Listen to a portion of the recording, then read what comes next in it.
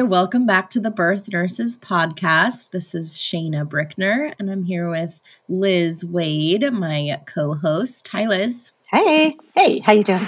Pretty good. And today we have a guest named Suzzie. She is going to just join us in the conversation about childbirth education. Sounds great. And the importance of it and why we want everyone to have birth education before they give birth, either in the hospital or the home birth or birth center. It's so important. Welcome to the Birth Nurses Podcast. I'm Shayna Brickner from Preparented, and I'm joined by my co-host Liz Baker-Wade from Birth and Beyond in Santa Monica. We are the Birth Nurses. In this podcast, we talk about birth and nursing practice in labor and delivery, and in a broader sense, the whole world of nursing too. From two women who have been on both sides of the birthing bed, we've got some things to talk about that will enhance your understanding of birth. Whether you're a first-time pregnant parent, a parent to one or more babies, or a professional in the birth world, this podcast is for you. Join me and Liz and special guests as we share and learn from each other here on the Birth Nurses Podcast. So, Suzzie, we would love to hear from you. Where are you joining us from? And introduce yourself, please. Hi, my name's Suzzie Vehrs. I work in Seattle. I am a doula and childbirth educator. I've been in the birth world about 4.5 years. I've attended over 200 births as a doula. Wow. And my passion has always been education. It's actually where I started and what I wanted to do, but then I felt very quickly that it doesn't make sense to teach something that if you're not actively in with clients. So I love working one-on-one with my clients, and that has been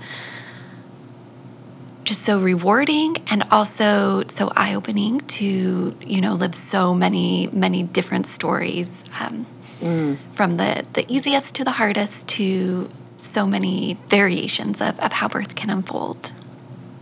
And do you do home birth and hospital birth doula? I do. Most of my births that I attend are in the hospital. Mm-hmm. I'd say about 1 of 15-ish are at home. Great. And I also do set up labor tubs for home births. So I've probably set up or been a small part of about 200 home births, but not... because it's pretty parallel. I always seem to do about the same amount of doula clients do. But those are more like I'm in and out at the beginning and the end, and just seeing the not there necessarily for the whole story to unfold, like I am as a doula. That's so great. Yeah, I love it. It's very rewarding. Fantastic. Love it. What got you into this work, the birth world and doula-ing and educating clients? Yeah, so I actually started my career in economics. I studied economics and loved public health. Saw very quickly that there was a big need in women's health, and I had a passion for that, but I actually went into work for an investment bank, and that was great. But then when I had my first daughter, Zoe, my birth was a bit overwhelming, and the experience, it wasn't the strong start to motherhood that I had expected. It turned out to be way more challenging than I expected, and I felt so alone during the whole thing. And I had also had previous miscarriages and losses, so I had a lot of fear through the whole journey. When I was pregnant with her, we didn't do much to prepare. And I just saw like the way that I went through the experience versus the way that some of my peers went through the experience. And then after Zoe was born, I stayed home. I volunteered with a really great moms group called Hike Up Baby, which I very much recommend. I think they have locations all over the U.S. now. But we'd go hiking every week with our little ones. And one of the friends, the very close friends I made there was a midwifery student, and she was particularly doing the C certified professional midwifery. So she was mainly doing home births. And as I heard her stories and saw the way that she was interacting with her patients, I realized that I had missed out on developing really trustful relationships with my care providers, and that I didn't really know how to ask for what I needed. And I hadn't had enough foundational knowledge of what birth would be like to actually be prepared to meet the challenges that I would meet in different phases. And so when I was pregnant again with Hazel, my kids have quite a big age gap. They're 4 years apart. I think I just over-prepared, like crazy over-prepared. And my midwife was so great. Most of our appointments were about an hour long. And she would talk me through every single thing until I had worked through my anxiety.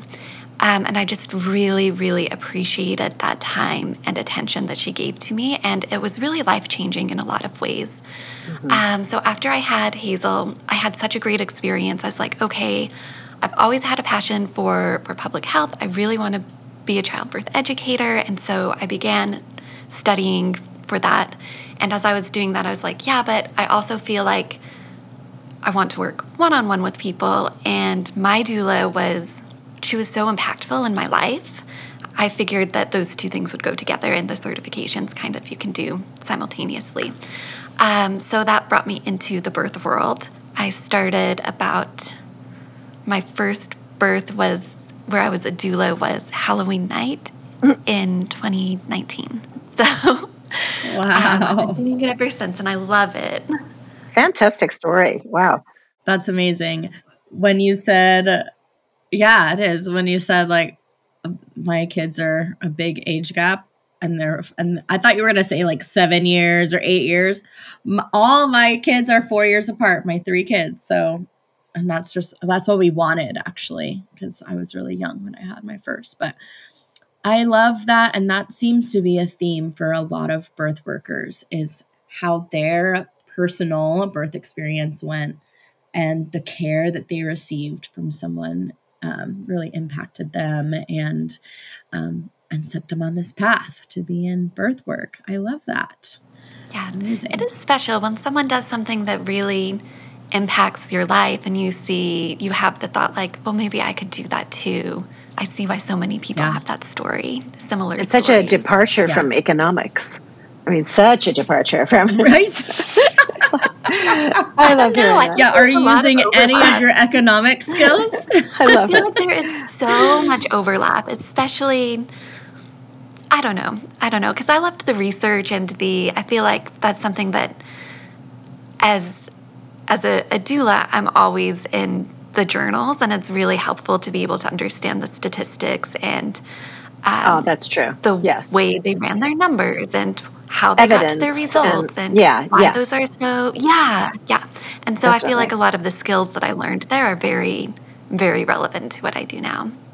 And it's interesting, isn't it, when you're looking at evidence or you're looking at research and you start really starting to understand the difference between decent research and research that is so skewed or in a population, a very specific population that has really nothing to do with the population you work in. So research, you think all of it is, very specific, but it turns out to be, there's a lot of published research and evidence that doesn't really apply to the clientele.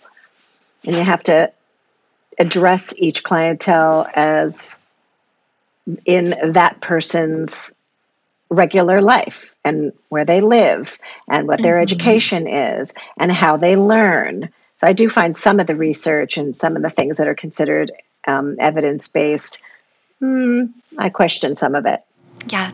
Well, we all come to birth with such different mindsets about how our body works and the type of care we want. I know as a doula, I work with people who are like, my number one concern is I don't want to feel pain. Sign me up for the epidural. Just get me out of pain as soon as you can. And I work with other people who are like, very distrustful of medical systems and interventions and are like, I'm not scared of labor at all. What I'm scared of is somebody stopping me from pursuing my goal of a natural birth. And so, it's very, there's very different needs with those different types of personalities. And so It's good. Like, I know I've had to develop tools for how do we meet people where they are and help them be successful with what they want and access the different tools around them, because some of those tools are going to be external in the system and you have to know to ask for what you want. And some of them are internal as far as like your breathing and your coping, and it doesn't really matter how you're birthing. You actually need to know about all of it, because birth plans can change and they have to change, and sometimes it is fine to be, everything does stay on track, and sometimes you get challenges that you weren't expecting and you need to know how to like step up to that new challenge that life gave you. So unpredictable. Yeah. The journey in labor, I mean. I think people, when they want specifics, I tell them, I don't know. We're going to find out together over the next 12 hours. We might discover some things that we hadn't even thought of here. Yeah. Yeah. And I think something that is unique to you, Suzzie, which we were talking about before we pushed record, and I would love for you to share here, is your personal birth experiences, because your first birth was very different than your second. Can you tell us about that? Yeah. So I've actually like bounced between care a lot. I have 2 daughters and I love them both, but they came into the world wildly different ways. And I also had a molar pregnancy before my goodness. I had my first daughter. So a molar pregnancy, basically I didn't know what was going on, but my first pregnancy was very wild, where I was like super sick and losing a lot of weight, and I had started care with a midwife. She was very dismissive of how sick I was. And so I eventually switched care to an OB because I was like, I know something is wrong. I'm the only pregnant person I know that's like losing weight, and I know it's normal to be sick, but like I literally am so sick, I can't survive. And so I switched care, went to an OB group, and they helped me look into what was wrong. And they were so compassionate and so supportive. And I ended up having to do a D&C. They did the ultrasound, and it was so devastating when you see that there's no heartbeat. And I think I was about 13 or 14 weeks. So I was really, it was a big loss, and it was very sad. And after that, I had to do blood draws it took about a year before I was back into like a healthy norm and could get pregnant again. And luckily I got pregnant very quickly.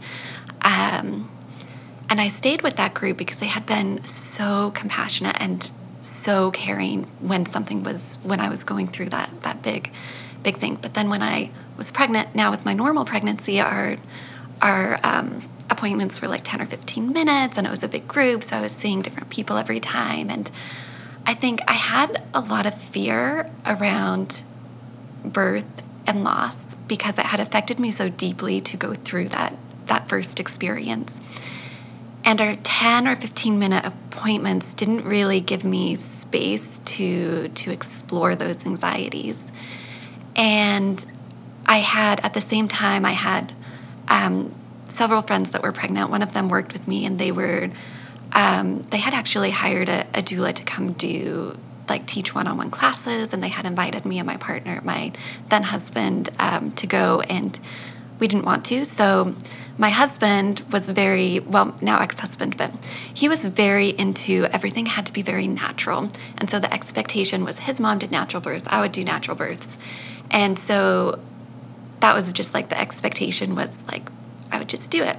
And so when I had asked my OB about that, he had just said like, well, I don't see very many people successful with it, but you can try. And I was like, okay, I guess I'll try. But we didn't really do anything to prepare. I had read one hypnobirthing birth and worked really hard on building like a bubble of peace where like only good vibes would come in. And I actually learned like no labor skills in that.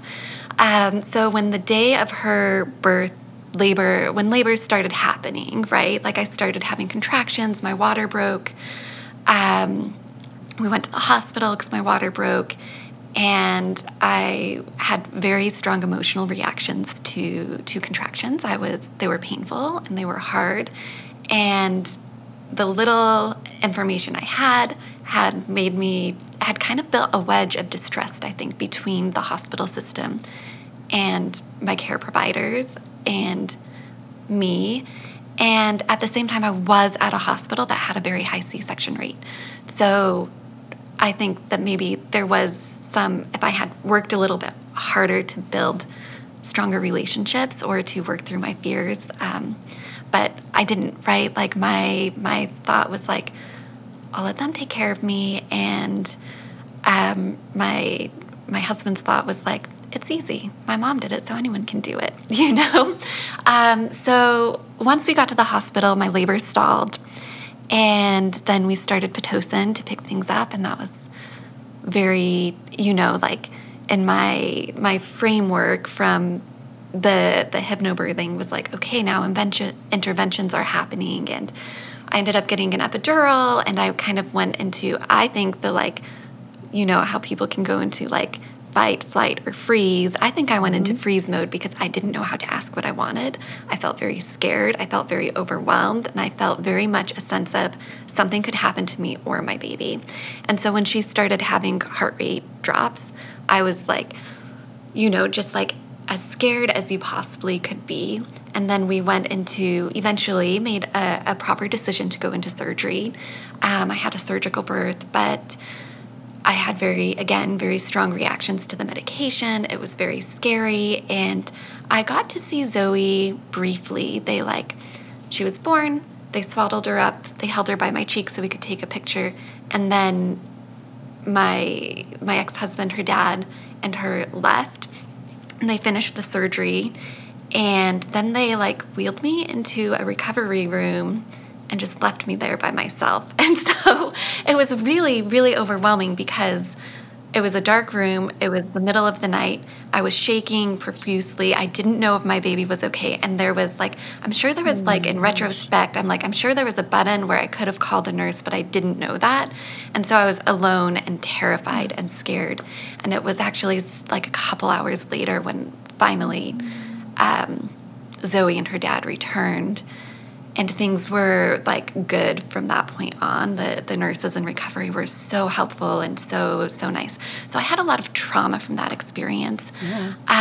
And so when I went to have another baby, I had a lot of trauma to work through. And luckily I had people in my team that helped me.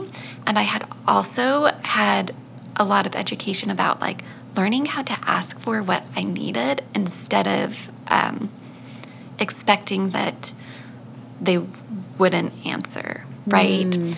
And so with Hazel, I think I explored every single what if. What if I have a uterus rupture? What if this happens? What if that happens? And my midwife would just talk me through, okay, this is what it would feel like, and this is what we would do, and this is what a hospital transfer looks like, because I did choose to do a home birth with her. And it was really, really restorative to have my questions answered in such a deep way. And for me personally, I found a sense of safety. When I was at the hospital, I did feel like there was a lot going on there. I know when I work with people at the hospital, it's usually a 1-to-1 ratio with one nurse to one patient. And I think that my nurse had several patients, which I don't know if that's normal at that hospital or not. I knew nothing about birth when Zoe was born. I knew very little. But I liked that I had my midwife and her student and her assistant and my doula, who was also finishing up schooling to be a midwife and had attended hundreds and hundreds of births. I was like, I feel like I like that there's like these like 4 people to 1 that will be eyes on me the whole time. And yeah, and here in Seattle, we have a great relationship between our midwives and OBs. So I had done a consult with an OB group too, and so I had like a team I would basically transfer to if at any point through the process I needed to risk out and go into the hospital, which was 10 minutes away. So it was a very, very simple experience with Hazel, where my labor started at 9 in the morning. I was supposed to actually have a prenatal that day, and so I just called my midwife, Dr. Anyways, she's a naturopathic doctor too, but I just called her up and said, I think I'm having contractions, and she was like, okay, I guess I'll see you at your house instead of you coming here. And so within a couple hours, my team was there. Someone came and set up a labor tub. We took some walks through the neighborhood. It was just a very, very simple and straightforward experience. At some point, my water broke. At some point, I got in the tub. Hazel was a 10-pound baby. She was huge. And it was like, I don't know, like, wow. It didn't even like occur to me that I was giving birth to a big baby, and everything went like more perfectly than you could imagine, especially coming from such a stressful history. So it was really, I feel like I got extraordinarily lucky, because it's like anything that could have lined up to be as ideal and as simple as possible lined up for me, with labor starting like first thing in the morning, and then I was done by 9 p.m., just that easy 12 hours.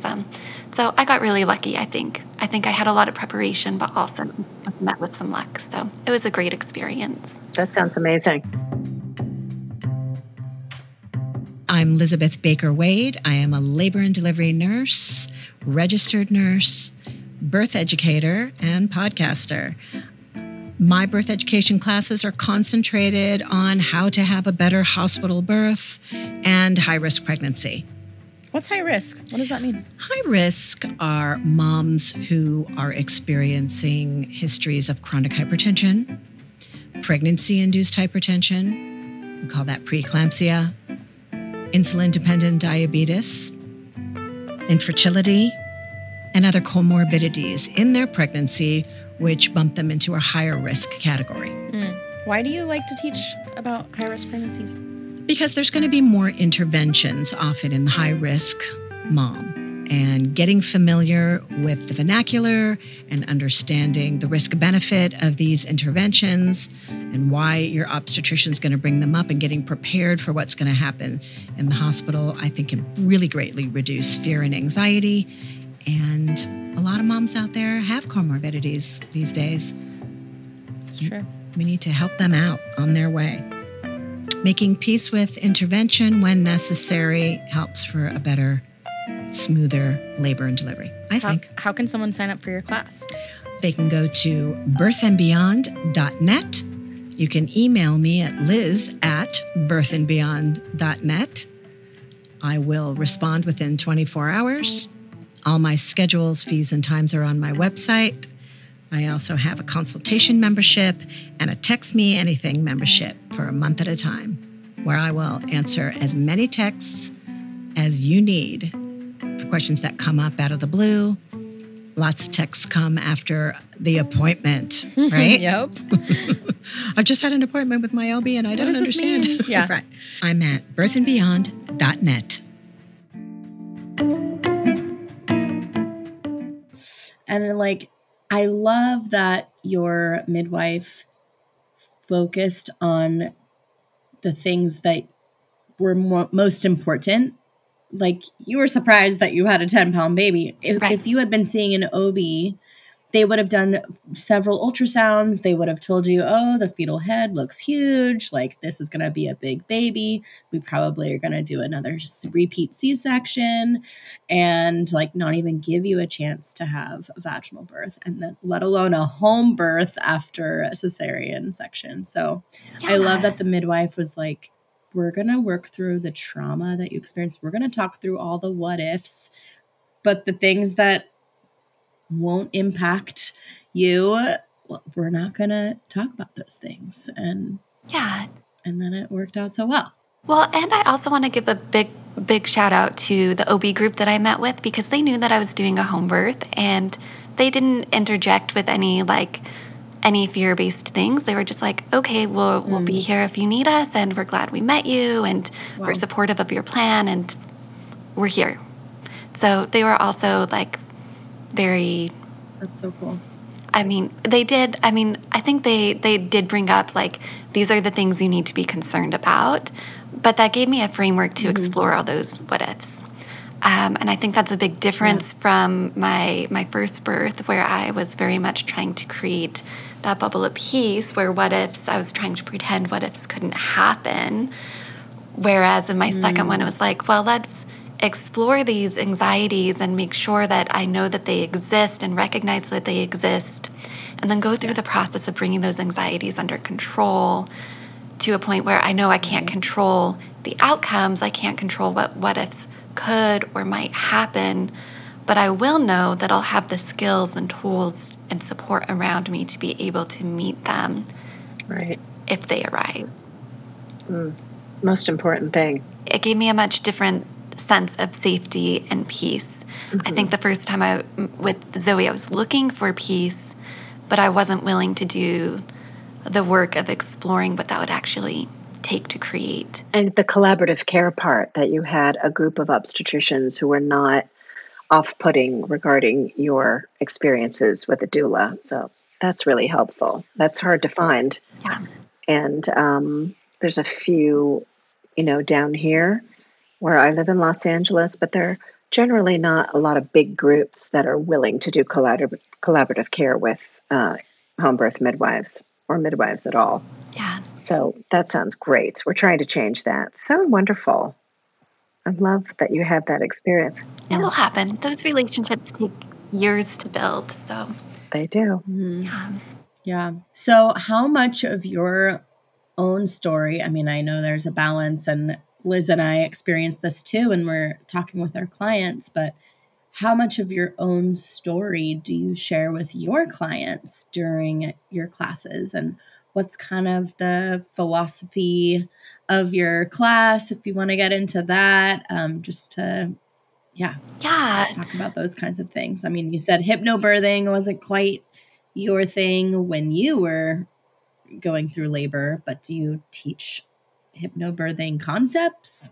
Yeah, that's a very good question. So I actually don't really believe that there's one type of birth that is better or worse than another. I'm very supportive of moms who want epidurals, and I'm very supportive of moms who want to do things naturally. I think that the things that stick out to me are you need to be able to build a really positive relationship with your care team, a relationship that is based on earned trust and conversation. And I can tell you incredible stories of patients that I've had that have had very opposite experiences from mine, where they wanted to give birth at home, but the risk in their birth was so much greater, and have had exceptional care in the hospital. So I don't think it's necessarily a location type thing. Right. Inside my class, the things that we talk about these are the things that can affect your birth. This is how your body works during the labor process, and the hormones that affect the labor process. And we talk a lot about something that's really important, which is like closing the stress cycle. Because if you think about fear, tension, pain, fear being something that can affect your hormones, which can then affect how you labor. I think that was very clear in my first birth, where once I hit that fear thing, nothing, like I went from having like those steady, super steady contractions to none. And it didn't matter what we did to try to boost it without addressing the fear, right?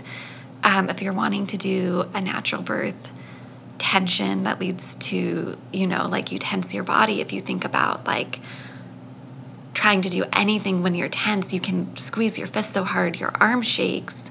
And that doesn't mean that there's anything wrong, but you're going to have those physiological effects until you can get rid of the tension, which then leads to pain, and then more fear, more tension, more pain.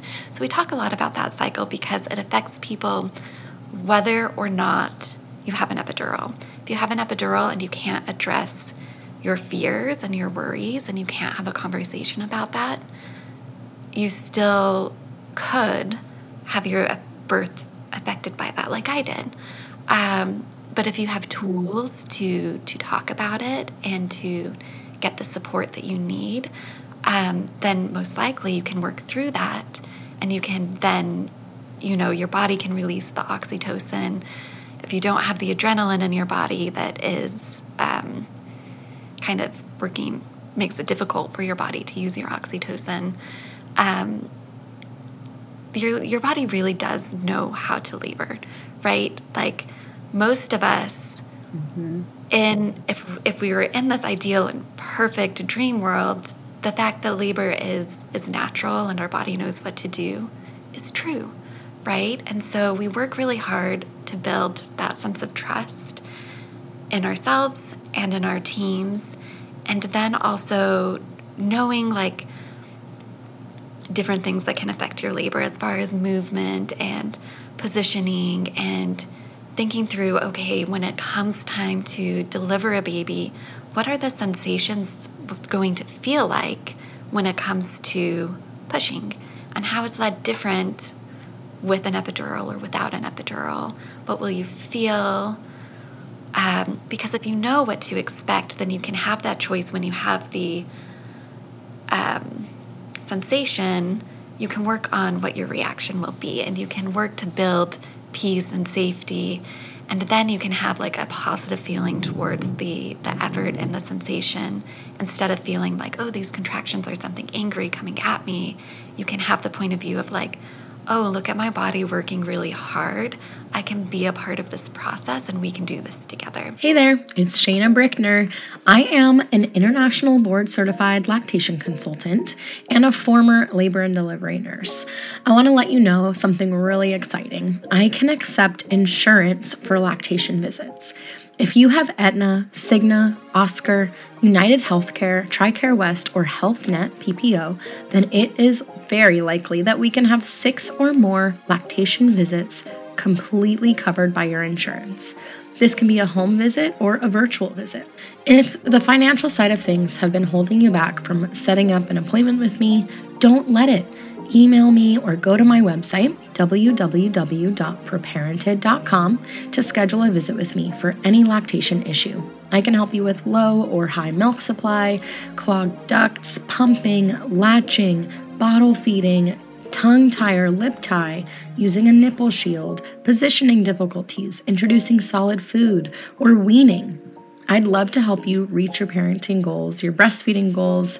So please reach out to me. My email is shayna@preparented.com, and then my website, www.preparented.com. Yeah, amazing. Agree 1,000%. Absolutely. And yeah, I'm sure Liz sees this in the hospital all the time, but it's the, even someone wanting a more natural birth per se, unmedicated.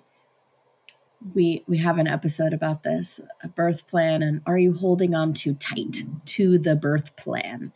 And whether your birth plan is unmedicated or let's get an epidural immediately, if you're holding on to those things so tightly, that affects that fear cycle, the tension, the pain. If you're not getting what you want, if you don't know how to ask for what you need or what you want, and communicate. And I think that's the baseline of birth education and birthing in the hospital or home or birth center, is being able to communicate well and have the people on your team who you've communicated with beforehand who can then advocate for you as well. Yeah. I don't think I've ever worked with a mom that didn't have some level of fear or doubt or wonder or worry about the outcome of their birth. And so it's really important to know that like it's natural to have those, and it's okay if it comes in waves, right? Like it's not like one moment where we feel worry and another moment where we feel confident. It's kind of like a Ferris wheel where those doubts and worries come up and we overcome that doubt and worry and we feel okay. And then later something else might come up. But the point is that we're always bringing ourselves back to the point of where we're feeling okay again. Yeah, absolutely true. And when speaking back to the birth plans, I like to read the language of which the patient writes it out. Sometimes it's just sort of a checkoff list they get on the internet. But when you read the birth plan and there's finite statements in it, like absolutely under no circumstances, or very specifics about the room, the way that we communicate with the nurse and who we communicate as a nurse with, right? Who's has agency in the room, if the patient's deferring to other people, if it's collaborative. I like my patients to know in class, my students, that those are the kinds of things that you want to try not to give up when you go into a hospital setting. And I think that getting permission to talk to the whole group, and trying to foster a relationship between the nurses and the doulas can be beneficial. Yeah.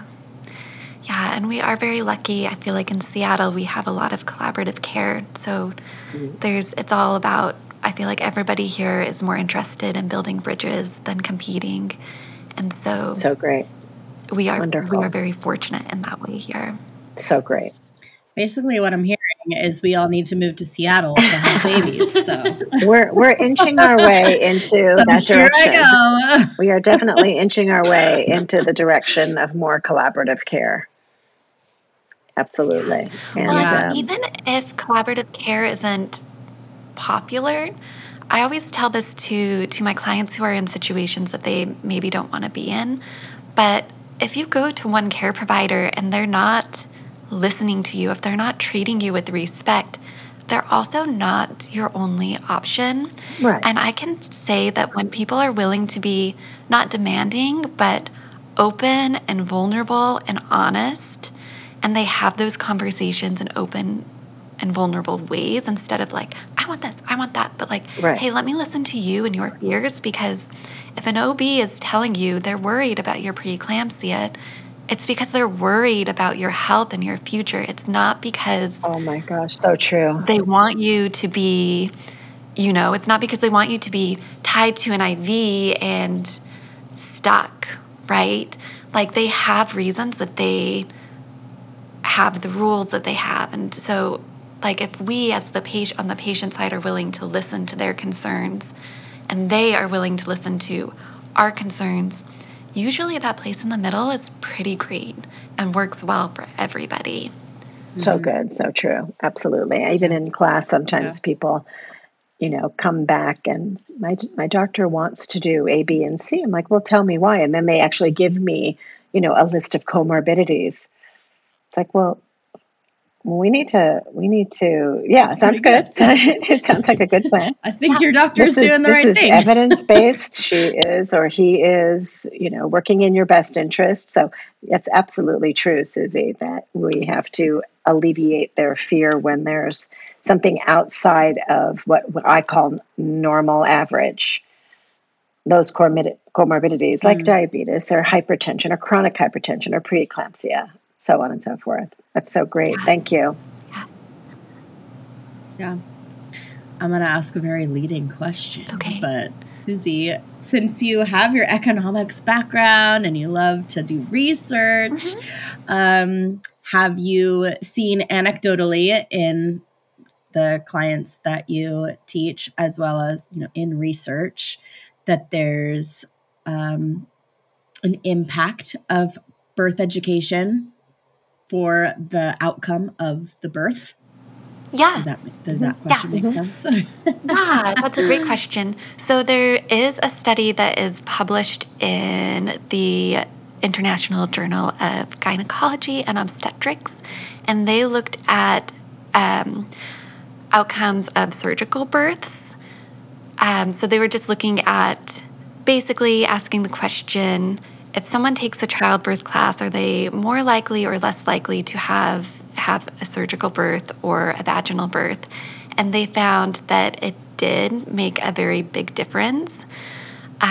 For the participants in the study, the women who took a childbirth class were 80% likely to go on to have a vaginal birth. And the control group who did not take the childbirth class, hold on, I'm actually looking right now. It was 58% of the moms had a vaginal delivery. So 80% for people who took a childbirth class. Clearly, we're not saying it guarantees an outcome, but you are changing your odds. 50, 58%, about 60% is not that much different than flipping a coin, where 80% is, you still need to have all those other skills for how to talk to your doctor and be aware that birth is challenging. And it does sometimes, your plans do need to change and you do need to be able to adapt to the situation. But coming in with education makes a big difference. Oh, yeah. Yeah. Absolutely. And I know it doesn't say this in the study, but do you think that the source of the education matters? Like whether it's a hospital-based birth class versus someone who's done childbirth, certified in childbirth education, or a doula, or someone who maybe has a more outside perspective? Yeah. I think that it's really important for people teaching about childbirth to actually be attending births or to have a history of attending births, because I think, when I read a hypnobirthing book, and I don't want to critique the hypnobirthing method too much, because I have had people that have gone and taken hypnobirthing classes from certified teachers and had excellent births. But I think the book that I read was taught by somebody who based her whole method off of her birth experiences, which is one person's experience in one location, in one set of circumstances, basically. And I think that birth has so many variations, and there are so many variations of normal, and there are so many variations of challenges, that it's really important that we're finding information from people who understand the variety, the different ways that things can unfold, and that understand, a little bit more deeply how do you really prepare for something that can feel as uncertain as childbirth. So I will say from my clients that I've worked with, I've seen people take a wide variety of classes, and I've seen people have success with a wide variety of different classes. I think it is important, though, to find classes taught by people that are either nurses, doulas, midwives. There's even some good classes, online classes that are taught by OBs, just so that you're getting advice from somebody whose values are hopefully in line with you. I think in that, with that given criteria, you can find somebody whose values align with yours, and also who understands the different ways that your birth can unfold and can help you see that in a positive light. So great. Well said. Absolutely. Yeah, I agree. Well, I have a question, unless you want to say something. No, I'm captivated. I love this. Please continue. Okay, I have a question for all of us. And to kind of give a little teaser for our audience, and to just dangle the carrot of birth education in front of everybody. What is something that someone, either your client or definitely your client, has said to you either right after the class or after their birth as like a positive testimonial, where they've said, like, I would not have been able to go through labor if I didn't know that information, or it just like blew their mind. Like, what? No one ever told me that, or I couldn't find that on any YouTube video that I watched. There's so many things that aren't just sort of these big earth-shattering things. Sometimes I just tell people your water break your water can break anytime. Like, what do you mean? I mean, you could be completely dilated or not in labor at all. And they're like, well, I thought your water breaks and that's when you're in labor. I'm like, not necessarily true. So there's so many That's what little, the movies show, but It's not television. It's not television birth. So sometimes it's just the simplest little things. Like you can ask for a hep block. That is a catheter put in your arm that can be capped off. You don't have to walk around with IV fluid. I don't. I thought I had to be hooked up. I'm putting quotes in the air, audience. I said, no, you don't have to be. In fact, there's all those little details that people have in their head that sometimes are just completely far outside what's necessary. It's the way that sometimes we medicalize a birth that doesn't need to be. Like, why does that patient have IV fluid running? She's early in labor and eating and drinking. It's just a habit. We also have to educate our nurses to ask those questions to alleviate patient of unnecessary intervention. And that can be something as simple as IV fluids. Yeah. I love that. Yeah. What's yours, Suzzie? What are people often interested in finding out? I think one of the things that I have heard multiple times from people who have taken my class is that they say, you taught me that I have an internal pain relief system and I now know how to use it. And I think that, when we're talking about pain relief in labor, there's a lot of different options. And one of them is always, how am I going to cope with these sensations? And to know that, like, hey, your body's actually set up so that it might be very strong, but you're also very strong and your body is set up for you to be able to also have some internal relief is really, really valuable. I know one of my first clients, when she started the course, she was like, I don't know what type of birth I want. I have no idea. I was like, okay, well, just go through the course and we'll talk. I always do, for my students, we do 2 virtual one-on-ones. So people get 2 hours of like, hey, let's talk through your birth plan. Let's talk through your hopes, wishes, desires, challenges, and just give you a point of where you can talk through some of that.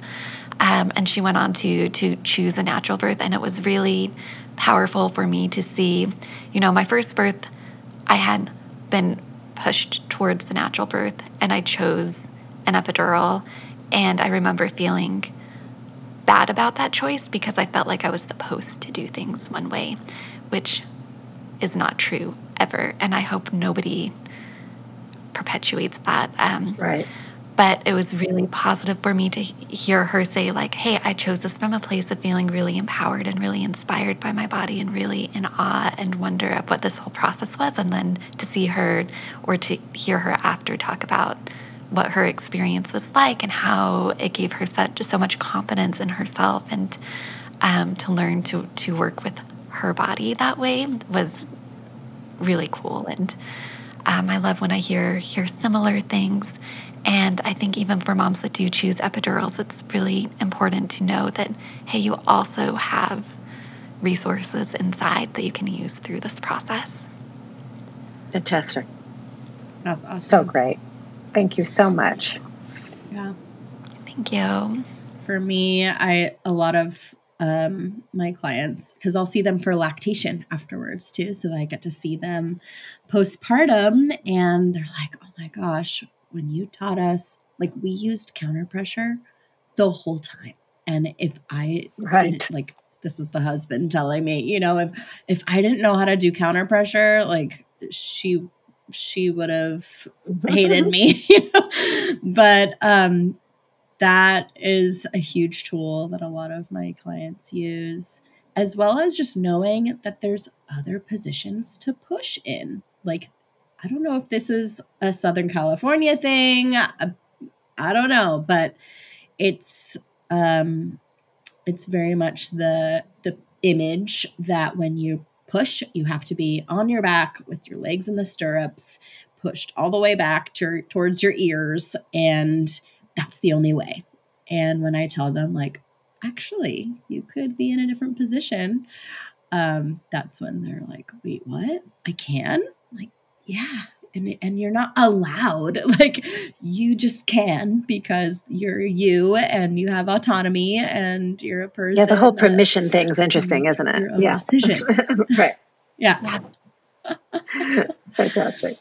Well, I have so enjoyed our talk, Suzzie. Is there any last thought you want to share? And then I also want you to tell people how they could find you on. Where are you? Are you online? Or are you in person classes? Where are you? Tell us all about you. Yeah, so if you want to follow along, you can find me on Instagram at She Births Bravely.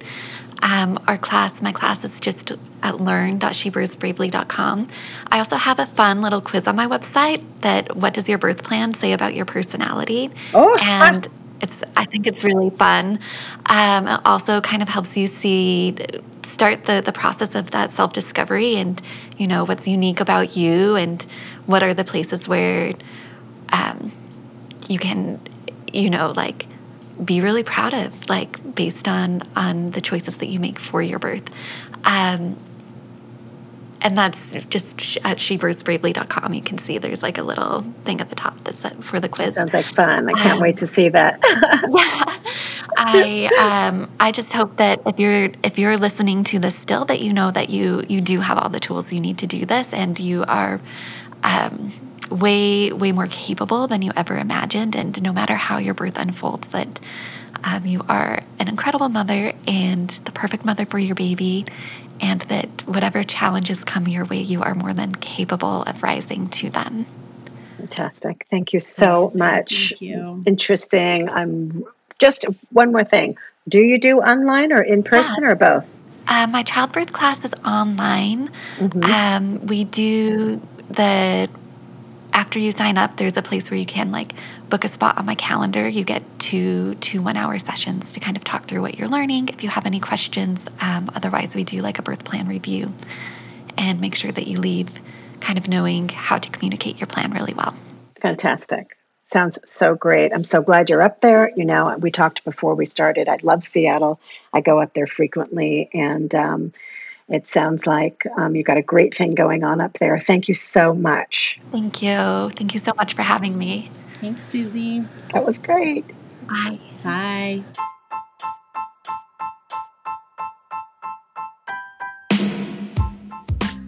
Thank you for listening to this episode of the Birth Nurses Podcast. If you enjoyed this, there are a few ways you can support us. First, you can share this podcast with your pregnant friends or new moms. Secondly, you can write a review and rate us on iTunes. And thirdly, we would love if you would check out our Instagram accounts and websites. I'm on Instagram as Preparented and online www.preparented.com. And Liz is on Instagram as Birth Nurse Liz, and her website is birthandbeyond.net. Thanks for listening.